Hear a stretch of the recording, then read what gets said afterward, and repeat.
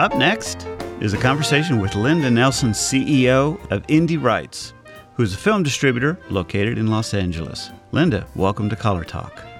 Thanks for having me. Glad to be here. Yeah, well, I'm just really excited because you've got so much to say here. Well, this is part two of a conversation where we're going to delve into the world of a distributor and ask the question, what if a filmmaker spoke with a distributor before a film was completed or maybe even started? What might they learn? Could any money be saved, or could more money be made as a result of collaborating early with a distributor? As a filmmaker, we find ourselves singly focused on how the story moves you emotionally, or sometimes just singly focused on something, but it's rarely how well it's going to play in distribution. Who better to ask the question than a distributor? And in fact, I'm going to ask this question to two different distributors, and if you've heard part one with Andy Grace, then that's something you want to go back and catch. But right now, I'm in part two with Linda Nelson, and kind of just start out with, I think sometimes, I don't know if this is right or not, Linda, but people, I think, sometimes think a distributor is a kind of gatekeeper.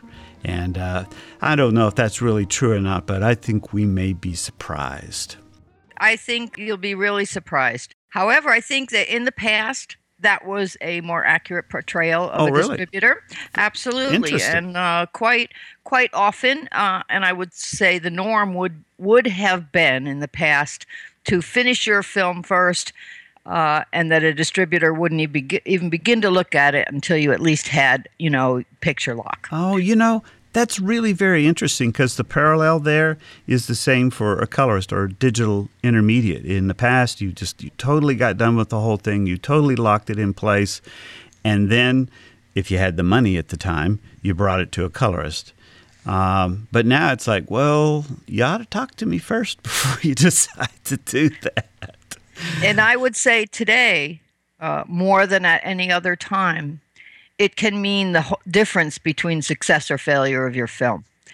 And I truly believe that you should have discussions with distributors during pre-production. Oh, well. And the same with a colorist. Yeah. I think that filmmakers must get used to focusing on multiple facets of their film rather than just on how am I going to tell this story. Right. And they also, I think about casting the right people and things like that. But what is critical today is how your film looks.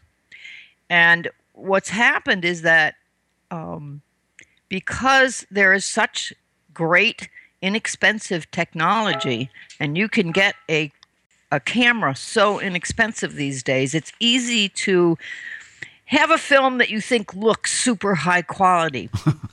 And so that part of it, I think lets filmmakers feel like I've got this beat. Now I can do what I want. Right. And also they feel like they can just keep shooting and not be so prepared as they used to be. And I think we have to get back towards the process that filmmakers used when they were shooting on film, because exactly they were forced to consider color and lighting and look and feel because it was expensive to shoot on film. Exactly. And I think technology has let filmmakers become lazy. Right. And so I think now it's really important to kind of, backtrack a little bit and get back in those good habits. There's nothing like being prepared. Right.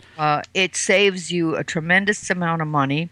And some of the things I think you discussed with Andy in your last podcast about being really, really prepared for who your audience is going to be for a film. And you did discuss that with her, and I do think it's an important point. So one of the things that I think filmmakers have to do is, if they are if a filmmaker is extremely creative oriented and they just don't feel like they can embrace the concept of being an artist entrepreneur, Yeah. then they have to have a good strong producing partner that does handle that side. Because if you don't prepare for distribution from the beginning, you're going to have terrible problems. And both on the technical side, how you shoot and in what format you shoot. Because now getting your film out to key distribution platforms is totally dependent on passing very stringent quality control. Well, I tell you what, before we jump into that, that's exactly what we want to get into the meat and potatoes on. And before we do that, what I'd like to do is just make sure the audience knows who Indie Rights is and kind of what makes you unique. In addition to this incredible information you're imparting here, tell us a little bit about Indie Rights. Okay. Well, Indie Rights was born out of necessity. Right. My partner, Michael Madison, and myself started out as filmmakers.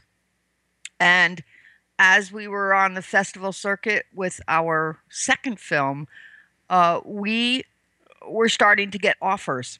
And because I had an investment banking background, I had a lot of experience with contracts. And when I started to see the contracts for the offers that we were getting for distribution, I was appalled at how one-sided they were in favor of the distributor. Yeah. And we, right at that point, decided we were not going to give our film away to anybody unless, so we decided at that point we were going to get into the distribution game and learn how to do that ourselves, because we just heard horror stories from other filmmakers about how, oh no, once you finish your film, you're just going to have to find somebody you trust and hand it to them. And most of the time that doesn't work out very well, especially financially. Yeah. So it was at that point, and it was like 2006 or 7. We decided we were going to get into the distribution game.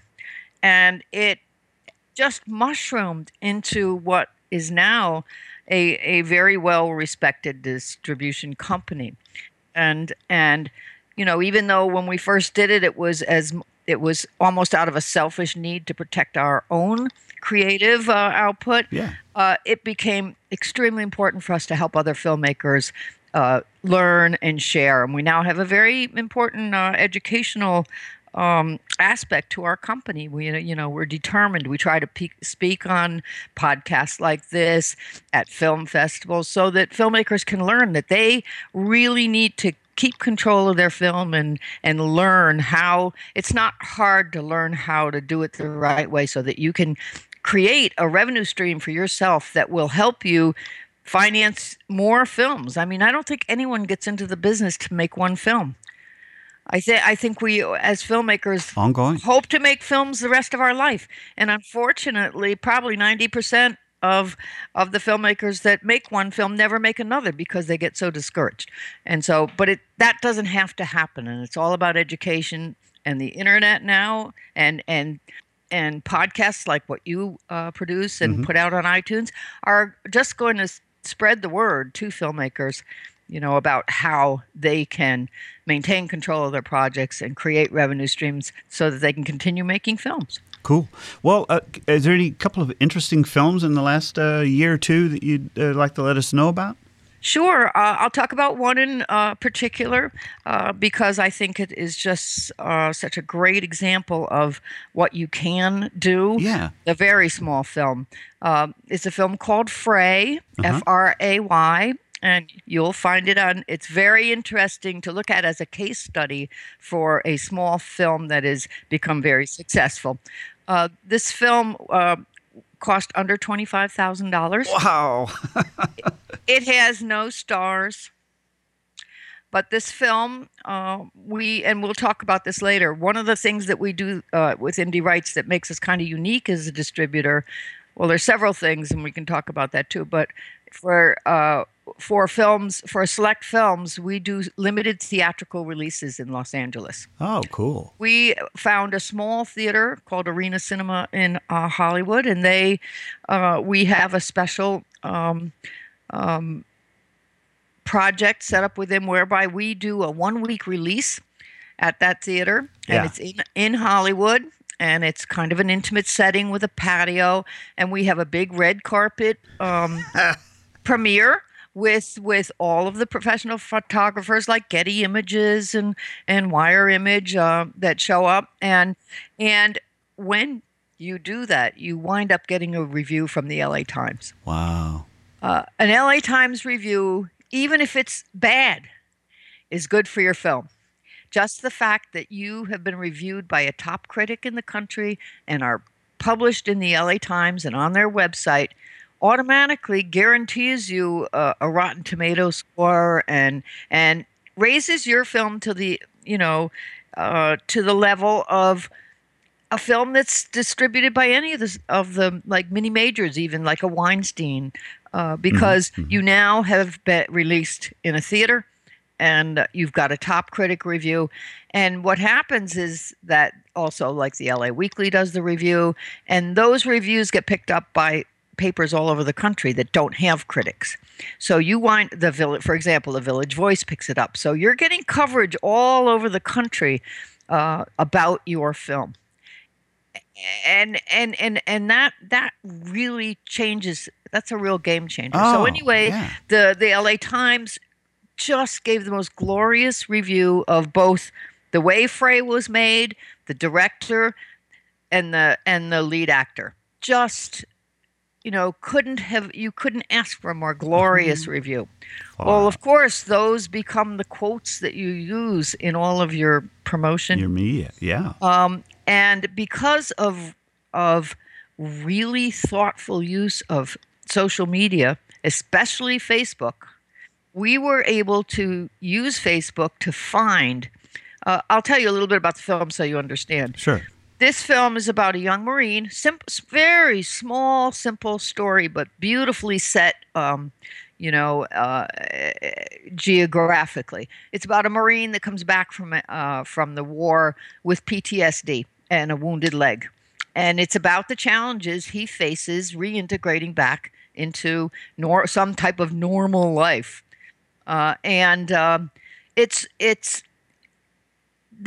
It won the audience award at Dances with Film, which is a festival, a smaller festival here in Los Angeles, but an excellent one. Sure. They tried for 2 years to get regular distribution. Oh, they didn't come to you first. 2 years. No. Well, because Michael and I are alumni of that festival, we knew about the film. You heard about it. And we talked to them. And maybe once every 4 or 5 months, I would email back to them and say, you have a gorgeous film. If you haven't got distribution yet, keep us in mind, right? Yeah, right. And finally, after 2 years, we heard from them. They said, you know what? We can't find it. We can't find anybody who's, offer we want to accept, and we like, we have a really good feeling about you, and we'd like to go with you. And so we did. So we did this little theatrical release. It got this fabulous review. Then it was picked up for cable, with Comcast Time Warner. Yay. We got it a real DVD deal. It went out in this past November and sold out in Barnes & Noble and is doing well on DVD. And it's also available on every digital platform you can imagine. So it takes us about a year to really roll out to all of the distribution points that we can. But what I was saying about social media that's so important is that with Facebook, you can identify people that are going to be interested in your film. For example, on this film, if you put PTSD in the search graph on Facebook, over 1,000 organizations come up. Oh. And it's a simple matter of using the message function, writing to the admin of the page and saying, look, I got something. We have a film that touches, on your subject. Great tip. And we see that you have 35,000 or you have 100,000 people that are going to appreciate this story. The LA Times, and more importantly, veterans that have seen the film have said is the most realistic film about what they face when they come back. Right. All of a sudden, we have all of these people embracing this film. And it's simply a matter of saying, we'd love for you to share it with your audience. Would you please here post a link, to the Facebook page? People can get it on all of these places. And in exchange, we're more than happy to post a link to your page so that our moviegoers that would be interested in what you do can contact with you. And this is so important because everyone is looking for content.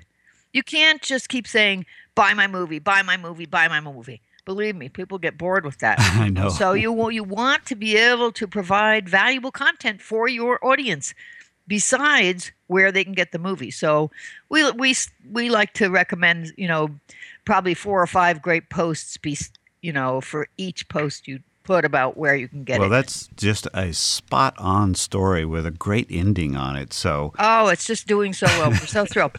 And I'll talk about one other one. Sure. And it's called Where We Started. Where We Started, okay. And we did the same path. Yeah.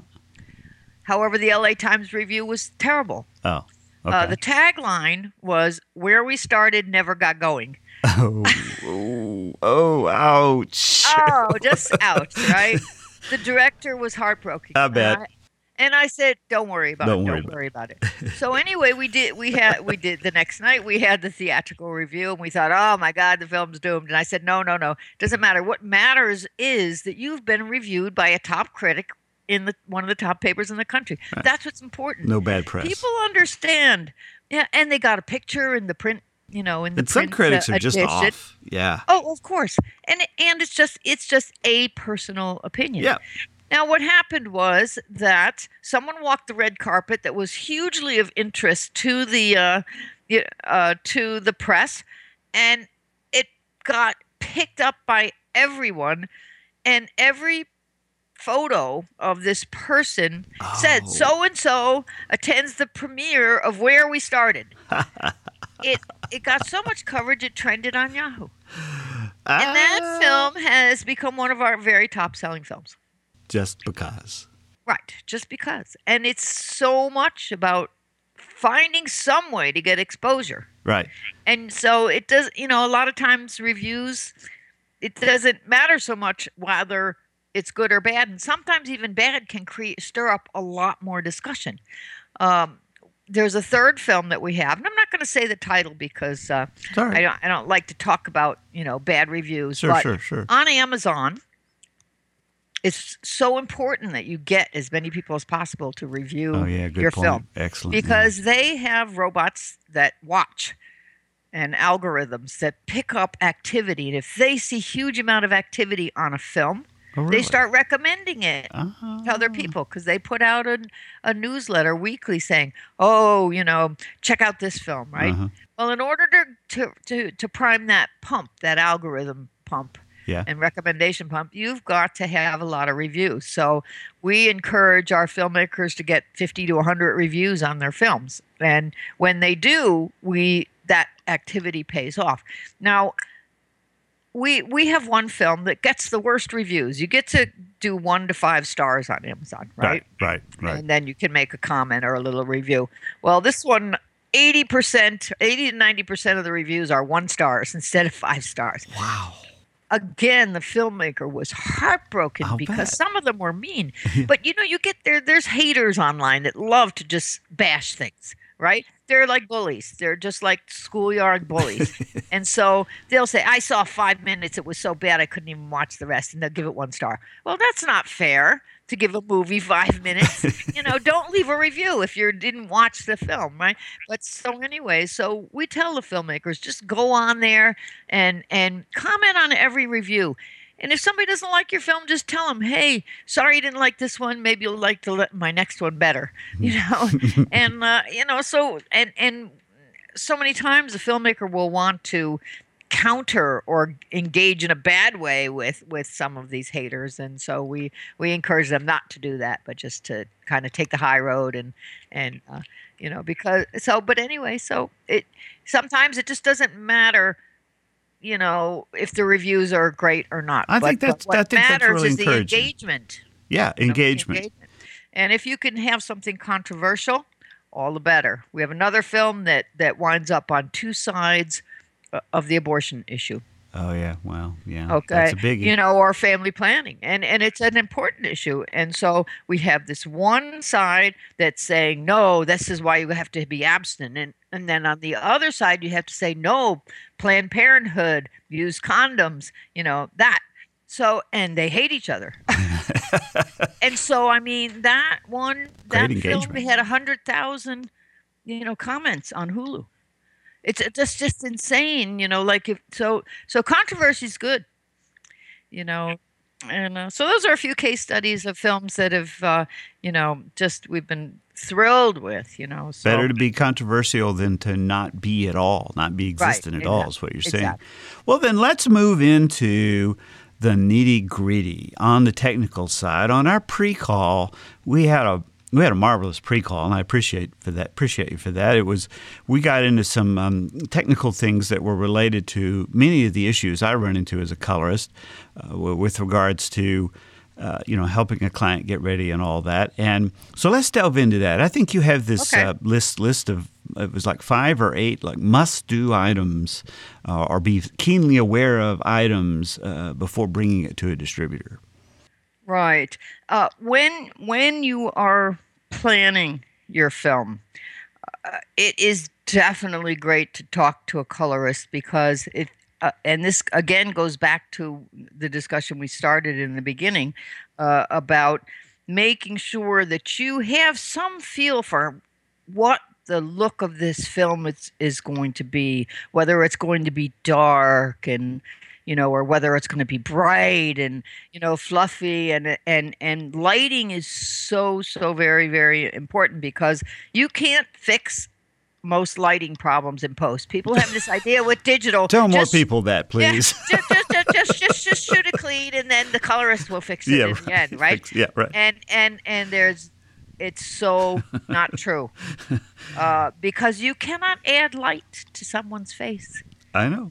You and I get so many films that much of it is great footage because they've shot it in with a red camera, Right, of course. and it Right. looks gorgeous, but any scenes that are like inside or at night, they're so poorly lit that you just can't see them, and there's not that really makes your film look amateurish.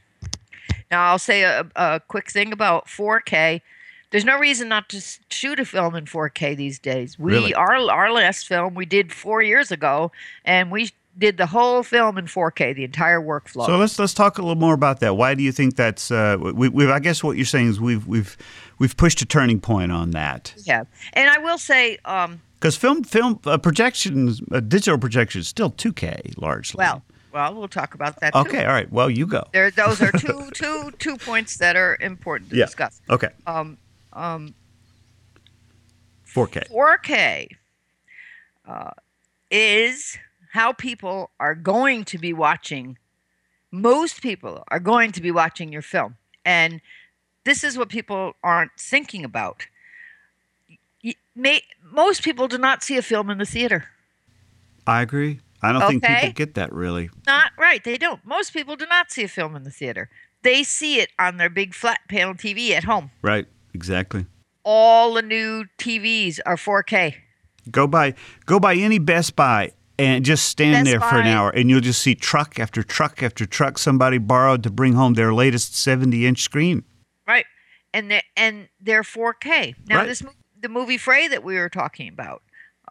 We have 4 films that are now on Samsung 4K televisions No in 4K. kidding.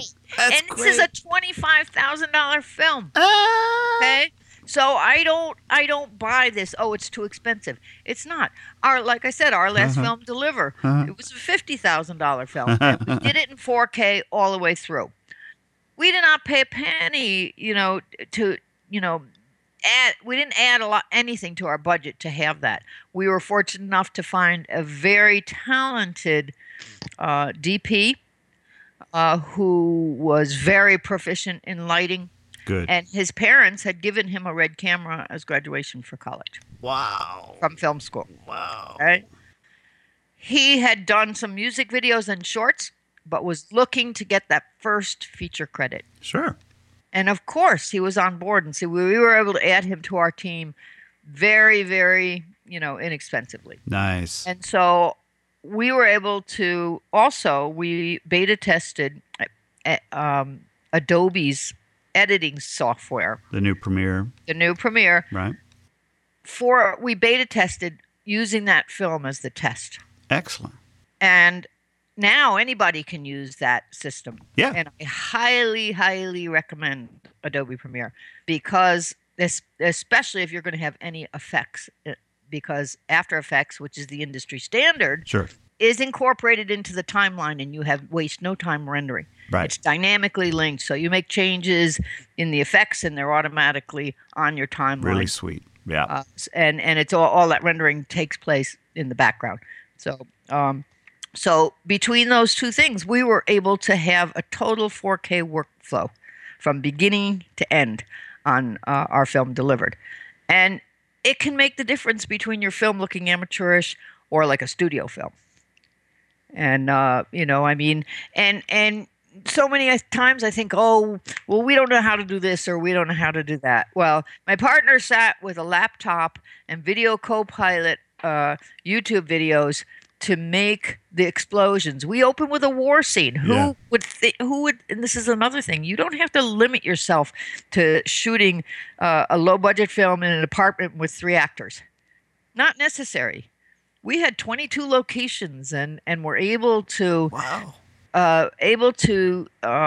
get those locations for nothing. And this goes back to that whole concept of having, really good preparation.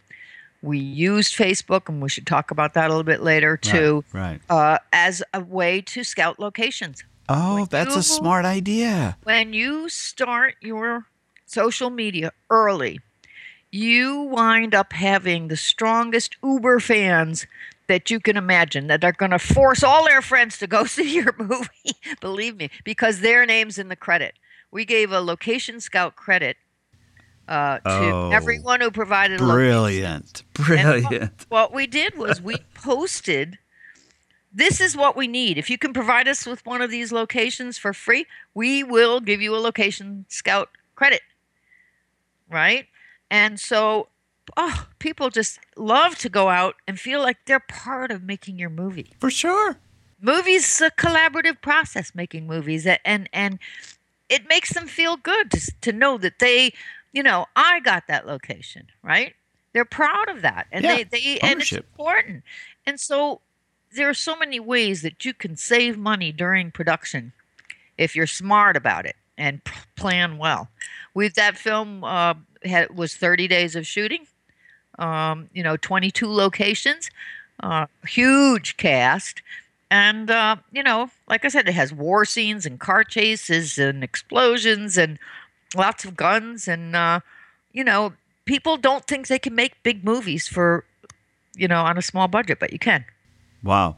You just have to not let your brain put limitations on your creativity. It's all about creative, producing. And so I think, but anyway, back to the 4K. Back to the technical, Yeah, back to the 4K. What you said was absolutely true. You go in Costco or Best Buy, any big electronic store, and it's filled with these huge 4K televisions, and that is the way most people will be watching their movies. Right. So let me tell you, our second movie we did, we shot on a Canon XL1, which is one of the first, digital cameras that filmmakers could use, right? Well, let me tell you, it looks horrible. It looks horrible on a 2K television, on a 1080p HD. Yeah. It doesn't hold up. What you want to do is you want to future-proof your movies. Right. It's the biggest reason to shoot in 4K. Sony's got a really inexpensive 4K camera now that's gorgeous. Canon has 4K cameras. Everyone does. And it's they're very, they're less expensive than that horrible Canon XL1. It wasn't horrible at the time, but it's horrible now. It hasn't come out of its box in 5 years. As a midpoint in the show here, it's worth mentioning again that's the key point is that hardware costs have dropped dramatically. Software costs have dropped dramatically. I mean, what used to cost hundreds of thousands of dollars in color grading, the software is free now from DaVinci. And well, I mean, Blackmagic, they bought DaVinci. And yes, you need to have some expertise. Yes, you need to learn what you're doing. But the thing is, just rushing to the gear and rushing to the software and getting a shoot and just doing it doesn't make you, 4K doesn't make you a better filmmaker. It's how you collaborate across and do early conversations about what it is you're trying to create. Money is less and less the issue, is fundamentally what you're saying if you're smart. Right. And smart is not Lone Ranger smart. Smart is how do we collaborate and all up and down the line periodically and see how our story evolves and our creativity evolves to get the best of what we can, because that's what's going to separate you in your production quality. Absolutely. I mean, as a distributor now, we probably get maybe 10 films a week. People, wanting to submit their films to us, and you used to be able to separate a lot of them out in the first 5-10 minutes because the quality, if it was horrible, that they were like, "Oh no, there's no way." Now it's the story. The thing is, these sites are curated. Yes. iTunes is not going to take anything, right? Hulu is not going to take anything. You might explain, before you jump into that, when we say curated, I think people know it means that there's some pre-filtering, but talk a little bit about what that means from an iTunes or Amazon perspective. Well, I mean, I think they look at a number of things. They know they have something specific they're looking for. Right. I mean, and part of this is back to that technical thing. What I see happening is bad lighting. Right. No consistent look and feel for the film. Oh, it's all over the place. Yeah. And that's something talking to a colorist can help you develop, that you have moods and very specific reasons for changing that mood through the look of the film. They look at that, and it helps tell your story if you do it the right way. Critical is audio. The audio is the biggest failure that I see just from a purely technical point of view. And sometimes it's not just, sometimes the audio sounds fantastic, but they have not separated their audio, so they don't have separate audio tracks for the music and effects and the dialogue. And this is really important because what we now have, the opportunity for independent film now, is global. Okay, this is not just about getting your movie out in the United States. There is a global interest in independent films. We're selling in 120 countries. My goodness, it's not just the U.S. anymore. Digital. Oh, gosh, no. And so, it's even more critical than ever that you have your audio done correctly. And more and more platforms want you to have 5.1 as opposed to just stereo. Yeah, I've been seeing that. And for example, on iTunes, if you only have stereo, you cannot sell your movie in HD even. No kidding. You can only rent it. In order to sell and rent on iTunes in both HD and SD, you must have 5.1. So that's something that a lot of people don't know. Interesting. And so and anyone can get 5.1 made for their film, but you must plan your audio recording to do that. So those are, again, it goes back to being well prepared and thinking about these things, not just running out and shooting something. It just doesn't cut it because now your movies have to sit next to big studio films. Yeah. When you go on Amazon or MGO, our films are sitting right next to the biggest tentpole studio films. So they're not going to let a piece of junk go up there. Okay? Yeah. Now that doesn't mean that if you don't have a super top quality film, you can't distribute it digitally. You can. For example, we put, all of our films go on Amazon. They don't all make it to iTunes because iTunes is pickier and curated. They're a lot more selective. More highly curated. They're more selective. Same with Same with Hulu. So, so there are some platforms. If you want the widest distribution, you need to pay attention to these things, lighting and audio. Now, also, because a lot of times they don't want to make a decision about the story or the content, they look at other criteria. They want to. It has to be able to pass these technical tests, and they have robots passing these. Well, let's talk a little doing bit these more tests about now. those then. Let's go down that list. You've got a great list there.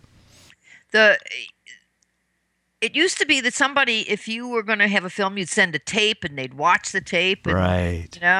and then they would author a DVD from it. That was the end, really. Or if your tape, was good, it would go onto broadcast and Right. wind up television or something. But now they actually have robots that perform software tests and QC your film, so it needs to be technically proficient. And for example, they have software that will pick up audio dropouts. No kidding. Wow. And if you have audio dropouts, they're going to come back and say, no, you got audio dropouts here, right?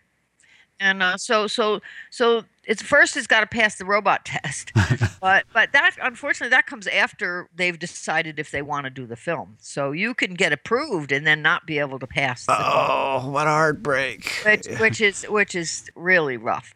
So, it's really important that you keep everything from your editing system in place until you have gotten this on these digital platforms. Well, through distribution. I think that's an excellent point. I've noticed that of So many late. people, they rent a an edit bay for 3 months and then they throw it in the closet, or they don't make adequate backups so that they Right. can go back and make adjustments if they have to make adjustments.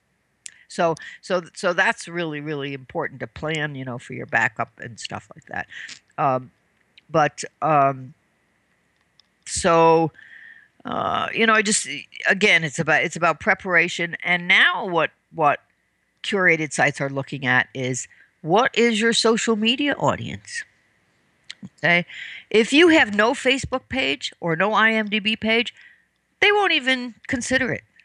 So these things are important. IMDb has become, super, super important. So you must have an IMDb page. I think that everyone needs to be in some film festivals, even if they're small. Before they get into distribution, you're thinking?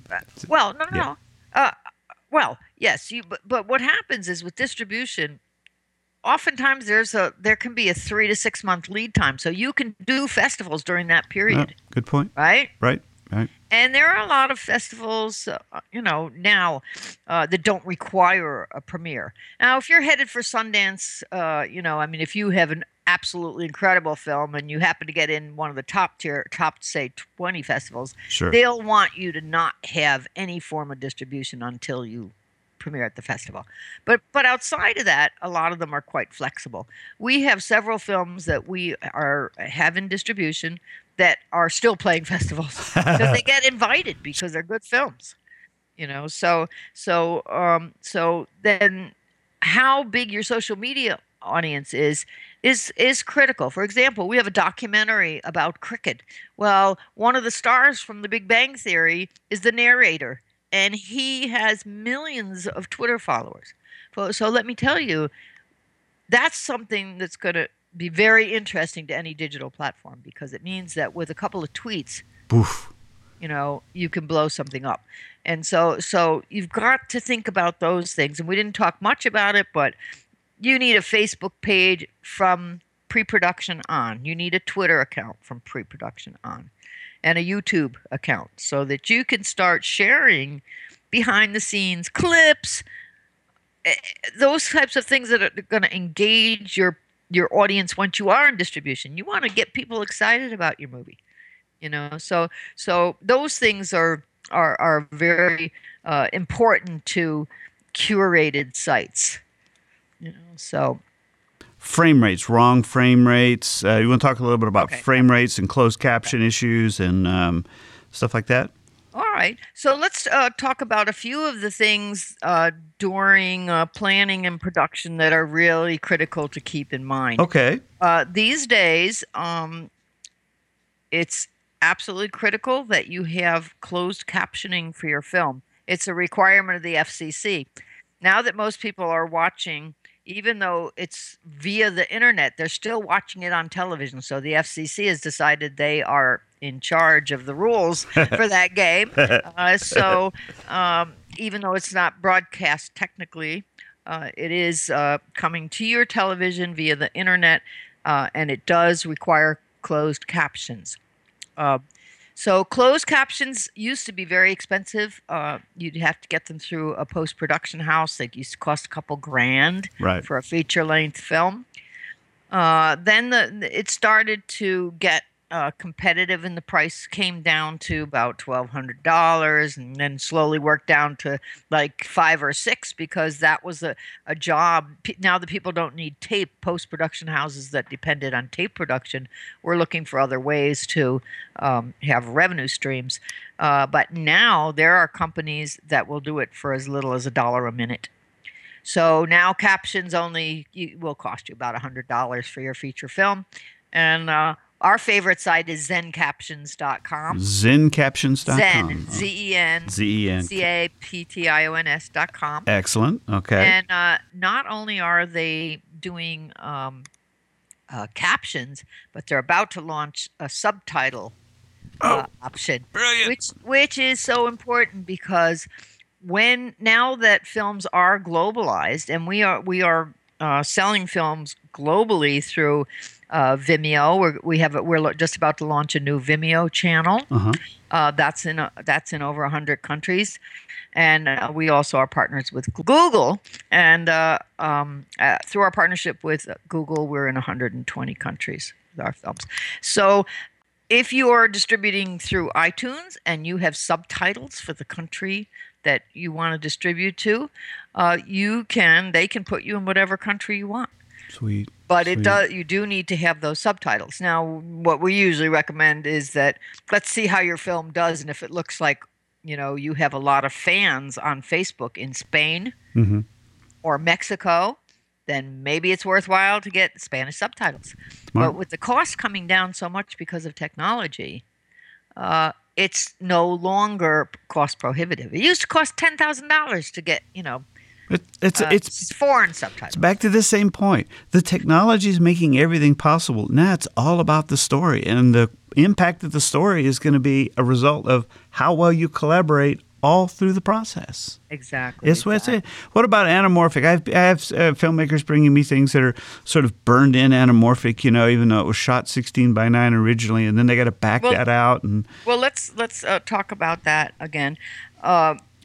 We did our last film anamorphic, and so it's got a black letterbox on the top and the bottom. It looks cool. It depends if your film is kind of a lot outside, right, and includes a lot of great landscaping. It can really make it look nice. There are difficulties in that when you do your delivery to a distributor, you need to provide both. Right. One with letterbox and one without, because every platform has different specifications for delivery. So, for example, for Amazon, we can only deliver active video. That means we have to crop off the letterboxing from the top and the bottom. Right? Before we send it to them. So there's more work involved. So what we're asking now our filmmakers to do is give us 2 copies of the ProRes file. One that's only the active video, and then one that's 16:9. Because in the end, the televisions are 16:9, and they like to fill a screen. Right. Yeah, people are like, well, why can't it doesn't fill the whole screen? Right. Yeah. Well, that's why. And the last thing you want to see your images stretched or squashed. They look really bad. So that really is important, and it's also important that you don't switch your frame rates. And this is a problem we see with a lot of films.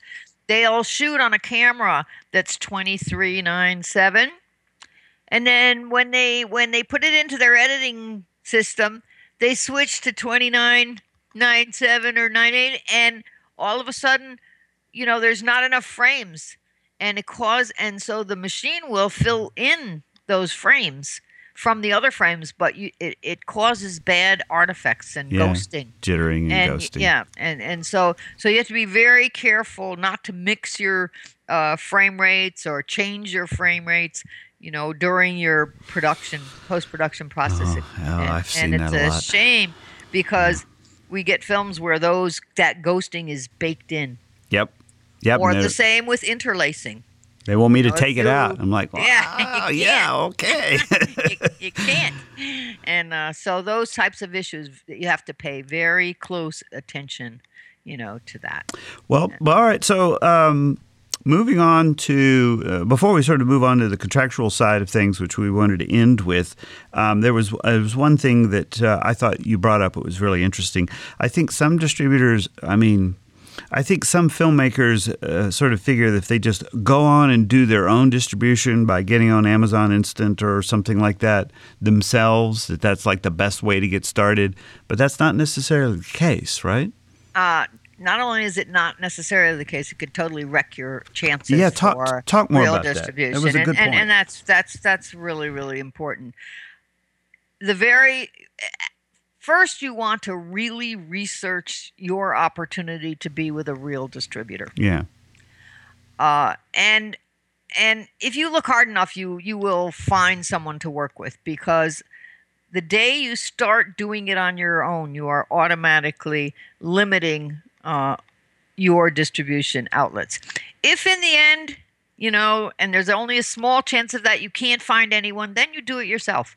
And that's great because you can still wind up on Amazon, for example. Now, on Amazon through CreateSpace, you can get your film up there. You can sell DVDs. They'll manufacture them for you. It's nice and easy. You can get on to your next film.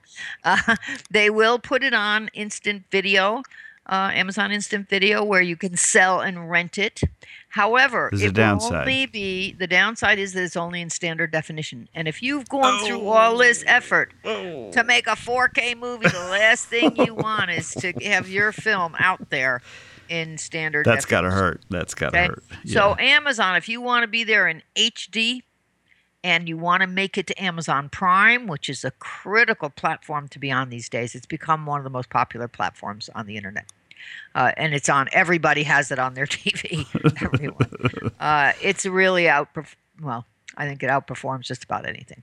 If you want to see your film looking good on that, you have to go through an aggregator, because only Amazon partners can distribute your film in HD and on Prime. So that's really, really important. So the last thing you want to do is put it up there as soon as it's done. And I see this over and over again, because it's almost impossible to get it down. And that's because once you put it up there and you say you sell even 2 or 3 copies of that film, what people don't realize is you're not buying the physical digital copy on Amazon. You are buying a license to view that movie whenever you want, forever. So they have to leave it up. If somebody has purchased it, how can they take it down if somebody's already bought it? Okay? So, big mistake to do that thing first.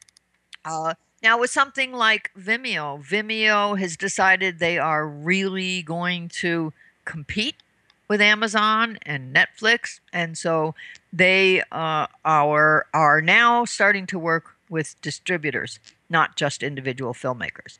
Now, while any individual can put their film up as a standalone film, if you go up with a reputable distributor, you're losing very little of the revenue stream. For example, we charge 20%. For our distribution services. The filmmaker gets 80%. So you're not losing that much. And we're going to talk about that later, a little more in detail about that. But it's important that if you put your film up and you're not putting it up through a distributor, you're not going to get the benefit of that distributor's reputation. For example, Indie Rights has a lot of followers that if a new Indie Rights film comes out, they're going to look at it. And we publicize, Indie Rights films. And we market Indie Rights films. So you have more chance of discovery if you're on our channel than if you're just a standalone film. So there's an advantage to that.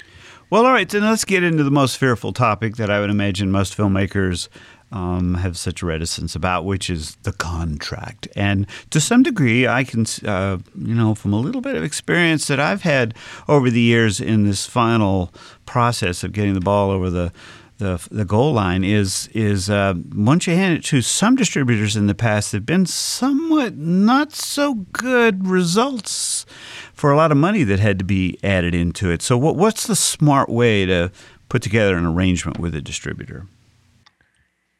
The number one rule that if you do nothing else relative to distribution is go on IMDb Pro, look up the distributor that you are considering, see what films that they've had for at least a year or two, call 5 of them. All you have to do on IMDb, every single film has contact information. Oh, call and see how'd it work out. Yeah. Exactly. They don't have to tell Smart. you how much they made. Right. Just say, do you get quarterly statements with details so you can see where and on what platforms your film is selling on? And do they pay you on a regular basis? You will get tears. When we did that, that's why we started Indie Rights, because people were crying, saying, oh my God, they took my film. I never made a penny. They didn't bother to put it here or there or whatever. If you call 5 people and 4 of them say, oh my God, they will never answer the phone. I can't get them to return an email. I never get any reports. I didn't notice in the contract that it said this, and they're stuck. So that's the first thing. If you just do that, you're going to get a feel for what that distributor's relationship is with his filmmakers. One of the things that sets us apart is that we have a personal relationship with our filmmakers, and we respond to every phone call and email. And it's critical. And our reports are transparent. Regarding the contract, you want to keep the term as short as possible. Most of them will ask for 7 to 10 years. They might back down to 5, but most of them will want at least 5. We have a 3-year contract that renews automatically unless you tell us you don't want it anymore. 3 years? Yeah, we have 3 years. But ours is non-exclusive, so that once we get you on the premium platforms, Smart. if there's other things that you want to do, we allow you to do that. You can try with traditional distribution to get non-exclusive, but it's very difficult. Very few people I do would it. imagine. Very few people do it. The next thing is the expenses. Most distributors will put in there. They might put in there first. We get $50,000 worth of expenses over the term of the contract, and then so you want to negotiate that as low as possible. I would never agree to anything more than $10,000. Yeah, I think that's a wise thing. These people are using, a lot of distributors. They want to go to Cannes. They want to go to Berlin. They want to go to Venice every year. And so, they want that paid for. So it's really important that if you do agree to expenses, that you cap that as low as possible. The next thing that's important, and it's also hard to get, is a performance clause. I have many friends that have been stuck in 10-year contracts or 5-year contracts and never saw a penny or got a single report. So what would a performance contract look like then? A performance contract says you will put X amount of dollars in my pocket within 2 years or I get my film back. Excellent. Very simple. Very simple. It's like your key word is keep it simple. Yeah. And so, that actually happened with one of our films. Yeah, well, it's gonna. It did, because it's okay. We wanted to try out foreign sales, using a foreign sales agent. Yeah. And because we put that we put that clause in there, we were able to get that film back, because they gave us projections like $1.2 million. Yada, yada, yada. Yeah. They didn't make one sale. Okay. So we got our film back. And so what? The thing that's great about distribution these days is that you have forever to make your money back. Right? Used to be You would if you were lucky enough to get a DVD deal, it went into Blockbuster or a video store, and it would stay there for 3 to 6 months, and then it would get replaced by the next one. Or if you were lucky enough to get it in stores like Walmart or Target, it would be on the shelf for a little while, and then it would get replaced by the next one. Good point. And go into a dollar bin, and then that was the end. Then it was out of circulation. But now with internet platforms and digital, you are there forever. I mean, I don't know about forever, but it could be 20 years that you're going to continue to see money come to you. And so the more films you have, the more of those revenue streams you're creating. And it's like investing in real estate, like buying, income producing real estate. So you're investing in yourself. That makes sense. You have to, keep that in mind. Well, all right. There was one other thing I was going to say about contracts. Please add it in. Every contract that I've seen from traditional distributors will have a tiny clause that says, if you haven't earned any revenue, we don't need to send you a report. Change that. You need quarterly reports. Period.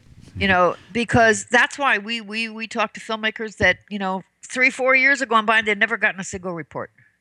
And they may have had quite a few sales, but if they're not doing any money, right. In other words, the expenses were more than what they earned, they have no idea how their film is performing. You want to know. You want to know. So that's really important. So those are some hints. So, Linda Nelson, I got to say, this is a rich conversation of amazing pieces of insight. How can the audience get in touch with you? The easiest way is on Facebook. You can look for Indie Rights Movies. And we actually have a tab there that will tell you, how to submit a film if you want us to consider a film for distribution. Or we do have a website. You can search for Nelson Madison Films, which is our production studio because we make movies. We're working on our 4th feature. Yay. Or Indie Rights. So if you search for either Indie Rights or Nelson Madison Films, we fill up the first 3 pages of Google search. So, all right. Well, either one of them. It's really easy. There's lots of links. Very easy to find. All righty. Well, listen, I hope you have a wonderfully rich and profitable year this year. Thank you so much for sharing some very wise insight with us. Well, it's been my pleasure, and we love to share with filmmakers. And I think it's the very best time in history to be an independent filmmaker. Oh, excellent point. If you have any questions about this podcast or have any ideas for topics on color, please email me at tom@tomparish.com. Color Talk is in iTunes, so be sure to subscribe and get your latest show there, or I'll tell you a secret, I post in SoundCloud first. Hint, hint. Many thanks to Ginny Meadows at mycopyeditor.com for the faithful and kind and accurate copy editing, to Sanish Sebastian for the amazing use of 100% organic, gluten-free SEO tags to help make tomparish.com more visible in the search engines, and finally Paul Cox, my C-level support person, CSAO, Chief Smartass Officer, and longtime friend. Until next time, always be learning.